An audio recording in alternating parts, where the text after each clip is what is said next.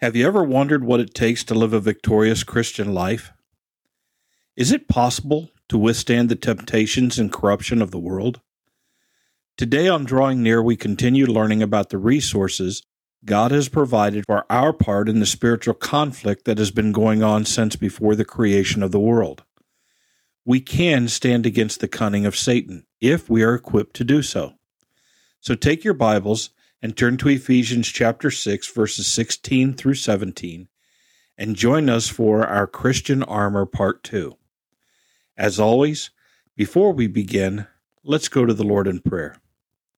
And our Father in heaven, we thank you once again for the opportunity that we have to study your word, to come before you devotionally in worship, to open our hearts and lives up to your truths, that we may receive in our inner being all that you have for us, so that we may be protected and productive.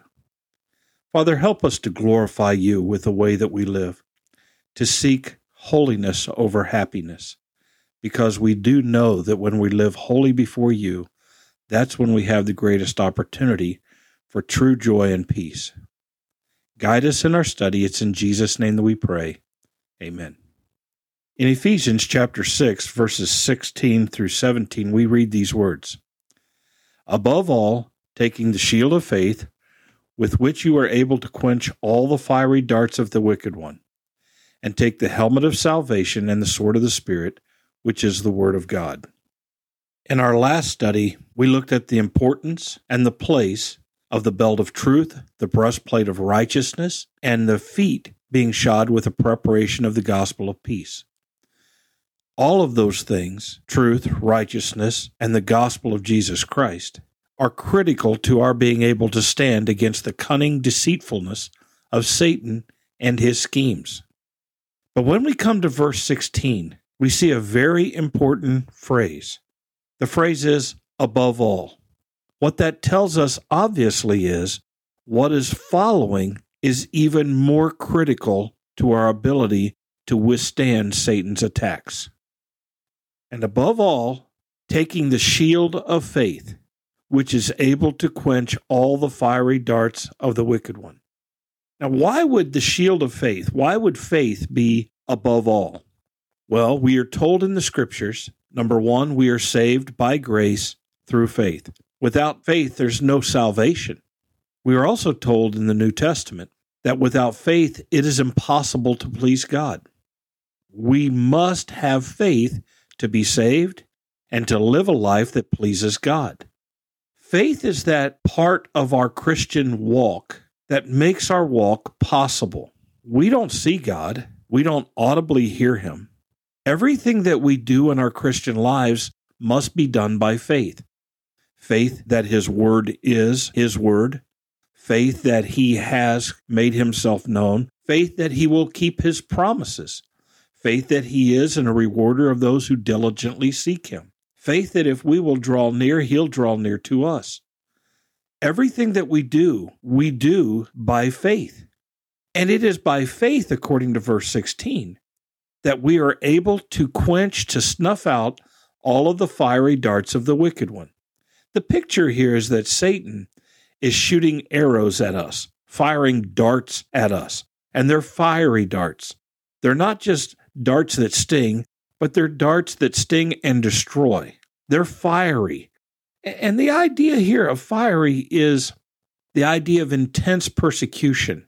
In James chapter 1, we're told, "Count it all joy, my brethren, when you fall into various trials." Literally, the picture there is fiery trials.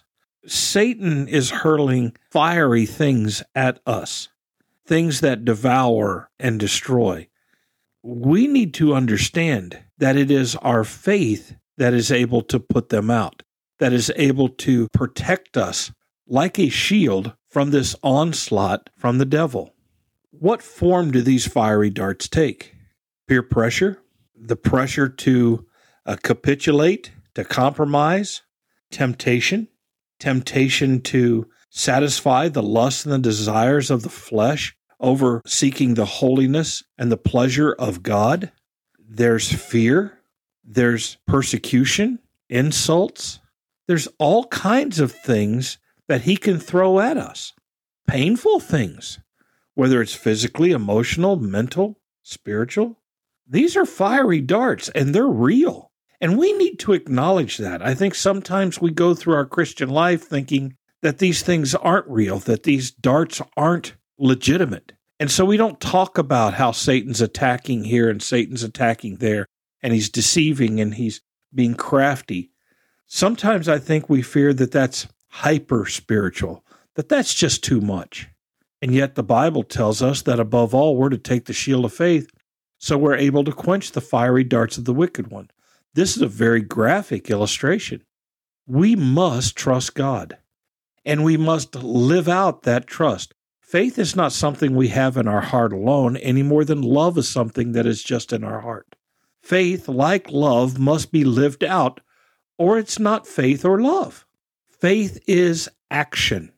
So above all, taking the shield of faith with which you are able to quench all the fiery darts of the wicked one. Faith is sufficient for every attack of the devil. I've quoted it several times. James tells us, resist the devil and he will flee. We resist the devil by putting our faith in the Lord God. Then in verse 17 we're told, and take the helmet of salvation. We need to have assurance of our salvation. We need to not allow Satan to cause us to doubt or to fear for our salvation. Now that's if in fact we have sincerely put our faith in Jesus Christ and are seeking to follow him. Many people doubt their salvation simply because there's too much sin in their lives and they can't imagine actually being saved if they could give in to sin so readily. The greatest help against doubt is actually following Jesus and living out our faith in Jesus Christ. So part of this armor is salvation, and it is the knowledge. I think that's why helmet is used here. The knowledge that what Jesus Christ did on the cross is sufficient to save us, to forgive us of our sins, and to keep us. I know in whom I have believed and am persuaded that he is able to keep that which I have committed unto him against that day. In Romans we read, I am persuaded that nothing can separate me from the love of God. Again, that's a sincere faith that results in salvation. Because Jesus in Matthew 7 says, not everyone who says to me, Lord, Lord, will enter the kingdom of heaven, but he who does the will of God. One of the great sources of assurance in our life is the evidence of spiritual fruit. A true believer produces fruit that will last, and we need to understand that. But we are to take up the helmet of salvation along with the shield of faith and the sword of the Spirit. We're to pick up the sword of the Spirit. Now, some people liken the sword to the only offensive part of our armor. Shields can be very offensive as well, but I don't think the point of the sword here is offensive as much as it is capable of offensive and defensive. Oftentimes the Word of God, and that's what we're told the sword is, it is the Word of God. Oftentimes in Scripture it's referred to as a two-edged sword. It cuts both ways. The Word of God is living and active and sharper than any two-edged sword, piercing even to the division of soul and spirit and bone and marrow. It's a discerner of the thoughts and intents of the heart, and no creature is hidden from its sight, but all are naked and exposed before the eyes of him to whom we must give an account. That's a very graphic picture of the Word of God. The sword of the Spirit, the Word of God, has a life of its own. What we're to do is we're to take up this sword. We're to take it into our hearts. David said, thy word have I hid in my heart that I may not sin against thee.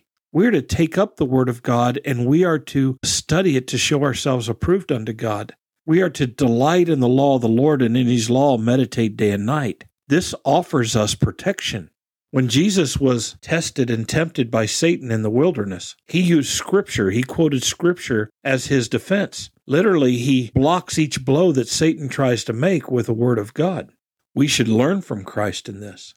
I can't overstate the importance of the Word of God in a believer's heart and life. And yet, it's that part of too many believers' lives that is missing. The faithful study of God's Word, the meditation on God's Word, the plotting, the figuring out, how can I apply God's Word to my life and grow in the knowledge of God's Word, grow in living out God's Word. memorizing God's Word, sharing God's Word. So much of this is missing in so many believers' lives. And when it's missing, we're missing a key component that is able to help us to stand. And remember, that's what we're called upon to do here, to stand against Satan. We're to stand with the belt of truth, the breastplate of righteousness, our feet shod with the preparation of the gospel of peace. We're to take the shield of faith, which is able to quench all the fiery darts of the wicked one. We're to take the helmet of salvation and the sword of the Spirit, which is the Word of God. If we will examine these things and think on these things and think what is involved in taking these provisions by God upon ourselves, putting them on, being armored and equipped this way, if we will deliberate on how this is to come to pass, we will be able to stand victoriously against Satan. Isn't that what we want? Don't we want to live in victory? Good news. We can.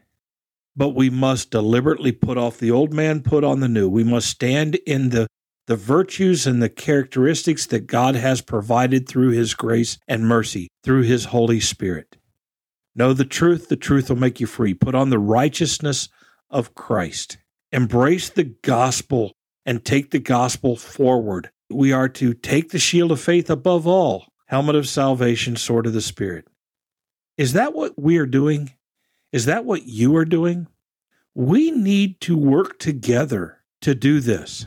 The fact of the matter is, some of this equipment takes two people to put it on somebody. We are the body of Christ. We're in this struggle together, shoulder to shoulder, arm in arm. I pray that we will take this conflict seriously and that there might be some element of fear or respect for the battle that we're in, for the enemy that we're standing against, and that there'll be enough concern that we'll get dressed for the fight.